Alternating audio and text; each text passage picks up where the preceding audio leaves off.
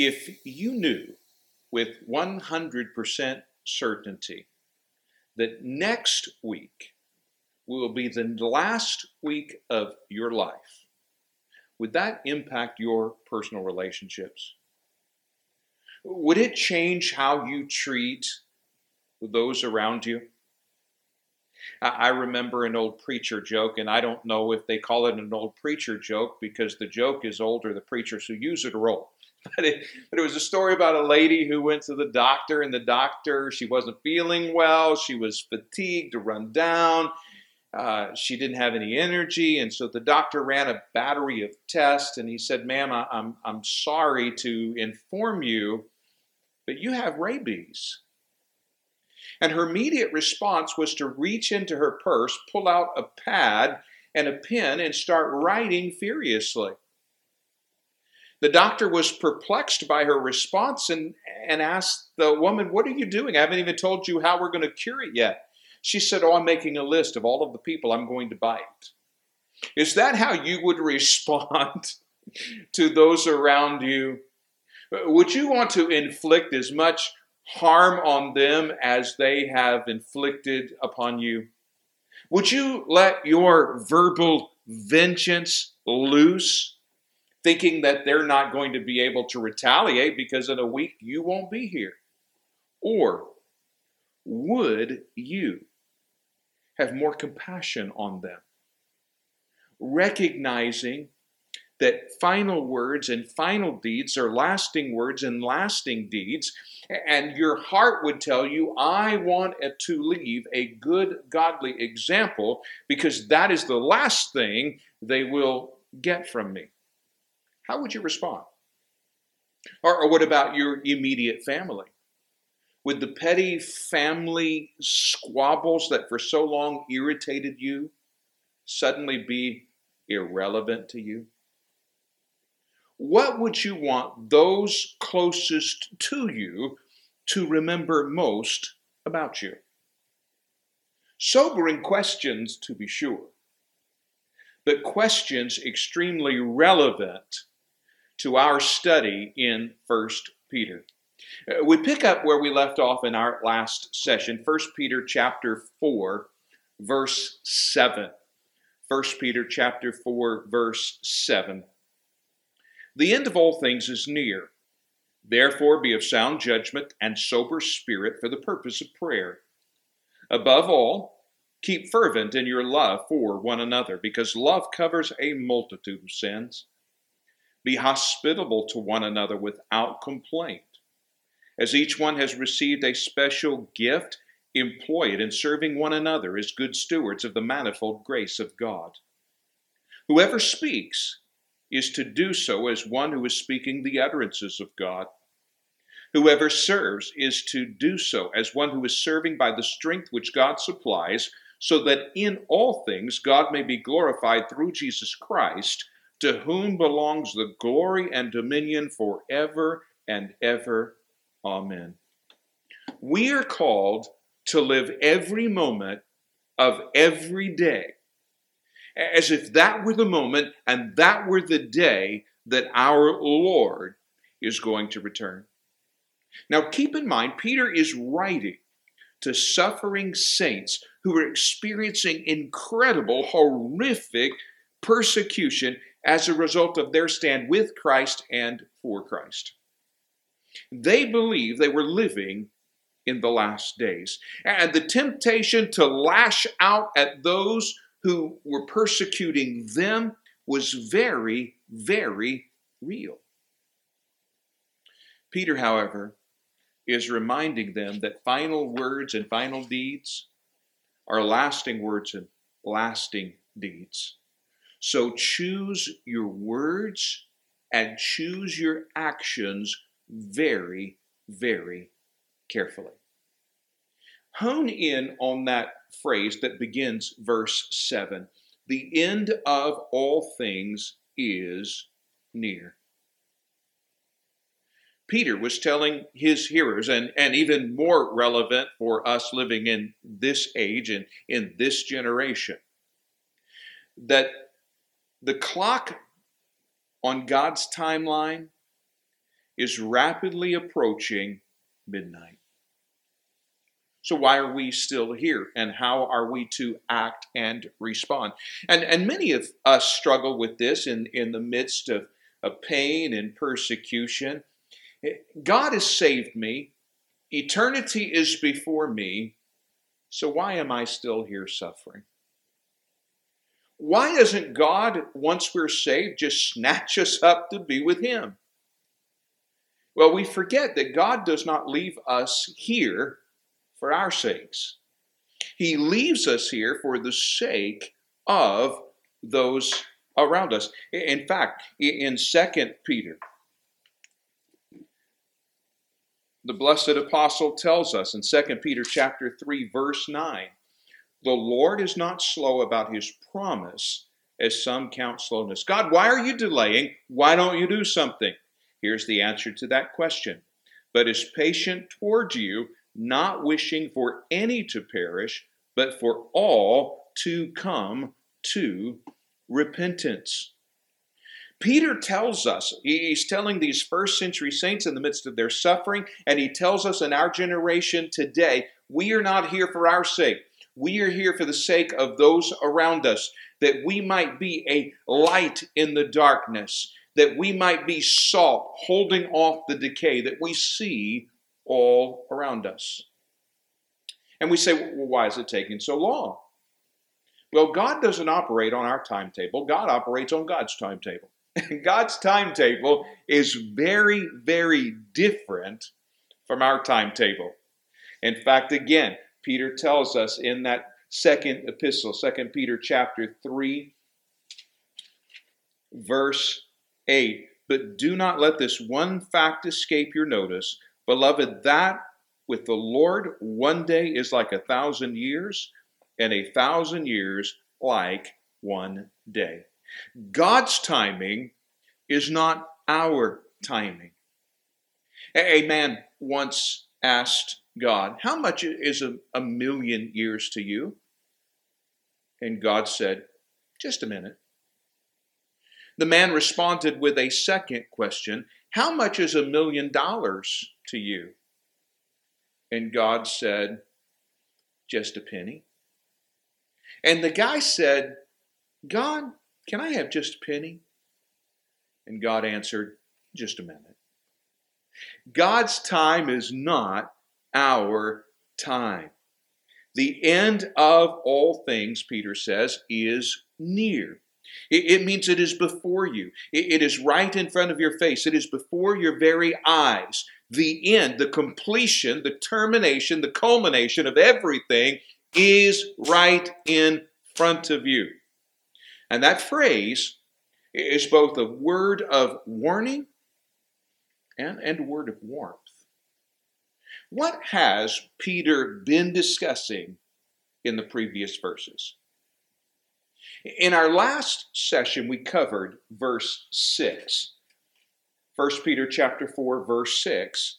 And we found these words, for the gospel has for this purpose been preached, even to those who are dead, that though they are judged in the flesh as men, they may live in the Spirit according to the will of God. Peter is reminding them and reminding us there's a payday someday, and judgment is coming. There is rapidly coming a day. In fact, that day is near, in front of you, before your very eyes, when God will balance the scales of justice. And some of these people who have not embraced Christ, those who were persecuting these suffering saints, would be on the wrong side of the scales. There was judgment coming.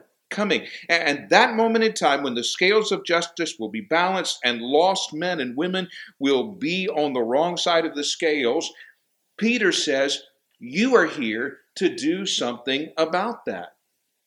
You are here to help them move from one to the other before it is too late.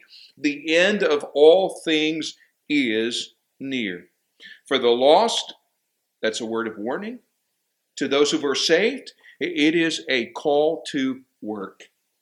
People are lost, dying, and bound for an eternal hell. They do not know the hope we have in Jesus Christ.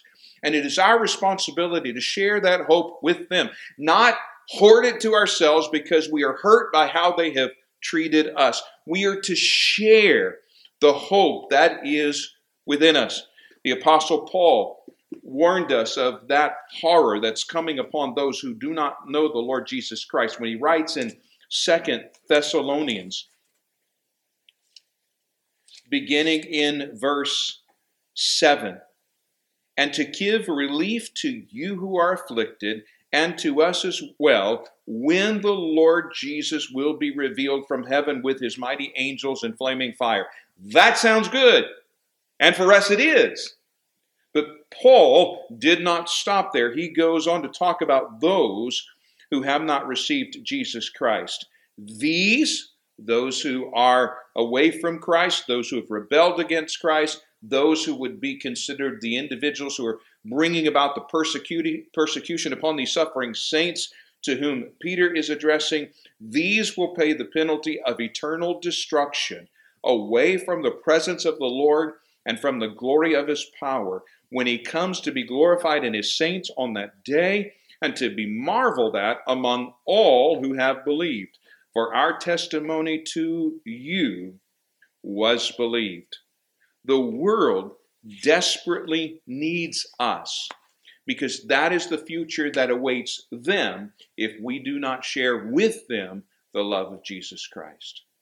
And that is why in word and deed, we must live every moment of every day as if that were the moment and that was the day that Jesus was returning. Peter is telling them and he's telling us, we do not have the luxury of playing church. Time is short. Be the church. And then Peter moves to list three powerful characteristics of the man, the woman, the boy, the girl who takes their faith seriously and their commission to share that faith with those around them. He continues there in verse 7, the end of all things is near. Therefore, on the basis of this, because of this, be of sound judgment and sober spirit for the purpose of prayer. The first characteristic of a man or a woman, a boy or a girl who takes their faith seriously and accepts their commission to share that faith with those around them is to be of sound judgment. The Greek phrase literally means to be in right mind. In other words, be self-controlled. Don't be led by your anger. Don't be led by your desire to get even or to see justice come to those who have mistreated you. Instead, be of sound judgment. Be driven, be controlled by the Holy Spirit to be the hands and feet of Jesus to those around you. Be controlled in your character and your conduct so that when people see you, they see Jesus. Be of sound judgment and of sober spirit. It means be serious, be alert, be on watch, always. Keep your spiritual antenna raised for anything that would tear you away from God or anything that would deter you from being used by God to reach the world around you. He says you are to be of sound judgment. You are to be sober in spirit. And then he goes on to say why we need to be of sound judgment and why we need to be of sober spirit for the purpose of prayer. Isn't that an interesting phrase? That we are to be of sound judgment and we are to be of sober spirit for the purpose of prayer. That means that sound judgment and sober spirit must be the emphasis, the intention, the motivation in our prayer. In other words, Peter is saying, let those things be the focus of your prayer life. We ought to be praying, God, keep me focused on you and keep me on high alert for opportunities to be used by you.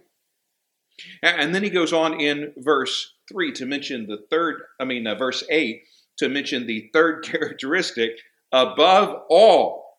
That means as a top priority, keep fervent in your love for one another, because love covers a multitude of sins. Now, most of us would read this particular verse on the surface level and say, oh, that's easy to do. He's telling us that we're to love people in the church. To which I would say, that sounds easy, but it is not easy at all. Those of you who have spent any time in the family of faith know it is sometimes extremely difficult to passionately love those in the family of faith. Now, I must confess to you in this session, I have been hurt far more and far deeper by people in the church than by people outside the church. In fact, one of my heroes, Dr. W.A. Criswell, said, if I ever fall in sin, don't put me in front of church people with their hypocritical attitude and their self-righteous spirit. Put me in front of the sinners who understand what it's like to hurt. We seem to be the only army on planet Earth with a powerful propensity for killing our own wounded. Let me tell you deeply and profoundly in regard to this what the Bible is saying, what Peter is telling us. Don't do that. That's what Peter is saying. Don't do that. We are to be compassionate toward one another, not critical of one another. We must follow the biblical principle of Galatians chapter 6. In Galatians chapter 6, verse 1, Paul writes, brethren, if anyone is overtaken in a fault, and it's important that we understand the wording there. It's not that you take a peek through the flap of the tent and you see them doing something they shouldn't be doing. It's overtaken in a fault is what the Greek word is. In other words, they're trying to live their life, but somehow, some way they trip or fall or they're trapped or caught by something in a moment of weakness. If anyone is overtaken in a fault, you who are spiritual, restore such a one in a spirit of gentleness, each one looking to yourself, so that you too will not be tempted. Bear one another's burdens, and thereby fulfill the law of Christ. We are to be compassionate. We are to be passionate. We are to be loving. We're to be humble. We're to be forgiving, because there, but by the grace of God, go every one of us. Peter continues to tell us in that particular passage, above all, keep fervent in your love for one another. And then we get the phrase, because love covers a multitude of sins. Does that mean that we're to ignore sin? No. Does that mean that we're to cover over sin? No. But it does mean that we are quick to forgive. Love covers a multitude of sins, and that love for our fellow man, love for the brethren, moves us to quickly forgive and move on. Now, here's a very simple, practical principle in regard to the passage before us. You cannot control how other people treat you, but you can control how you treat other people. We continue in verse 9. Be hospitable to one another without complaint. As each one has received a special gift, employ it in serving one another as good stewards of the manifold grace of God. And then he qualifies that or even more in verses 11. We talked about several gifts here. Whoever speaks is to do so as one who is speaking the utterances of God. That's one who has a spiritual gift of preaching, teaching, proclamation, prophecy, divine truth. Whoever serves, that's a spiritual gift of service. Whoever serves is to do so as one who is serving by the strength which God supplies. Why do we do those things? So that in all things God may be glorified. See, it's not about us. That God may be glorified through Jesus Christ, to whom belongs the glory and dominion forever and ever. Amen. Each of us has been uniquely gifted by God. But we have not been gifted by God for our benefit. We have been gifted by a holy God for the benefit of those around us. Let me make it very, very simple and very, very clear. When it comes to spiritual gifts, it is not about you. It is all about those around you. It is not about you. It is about using your gift to the benefit of those around you so that God will be glorified. You, me, we are stewards of a great gift. And God has given it to us that we might give it away. And here's the exciting part. The more we give our gift away, the more it seems to be returned to us. It is time for us to stop playing church and start being the church. Because the end of all things is nearer than it has ever been before. So, my friend, go be the church. Use what you have been given to glorify God and draw others to Him. Our time is short, our mission is clear, and souls are at stake. So let's be the church. On behalf of Jacob Kritzman, Larry Kelly, and the rest of our Word Power team, let me thank you for joining us today. It is our passionate purpose to go deeper and stay longer in God's Word so that you might grow stronger and stand taller for your faith. That is why we exist. That is why this ministry exists, and we're glad you have joined us. If we've been an encouragement to you, please reach out to us. You can reach us at wordpowermm@gmx.com, wordpowermm@gmx.com, or you can simply put a comment in, whether you're watching YouTube, Instagram, or on Facebook. We'd love to hear from you to know how we have been an encouragement to you. Before we leave, let me remind you the truth of God's Word. He who began a good work in you will be faithful to complete it until the day of Christ Jesus. Thanks for joining us.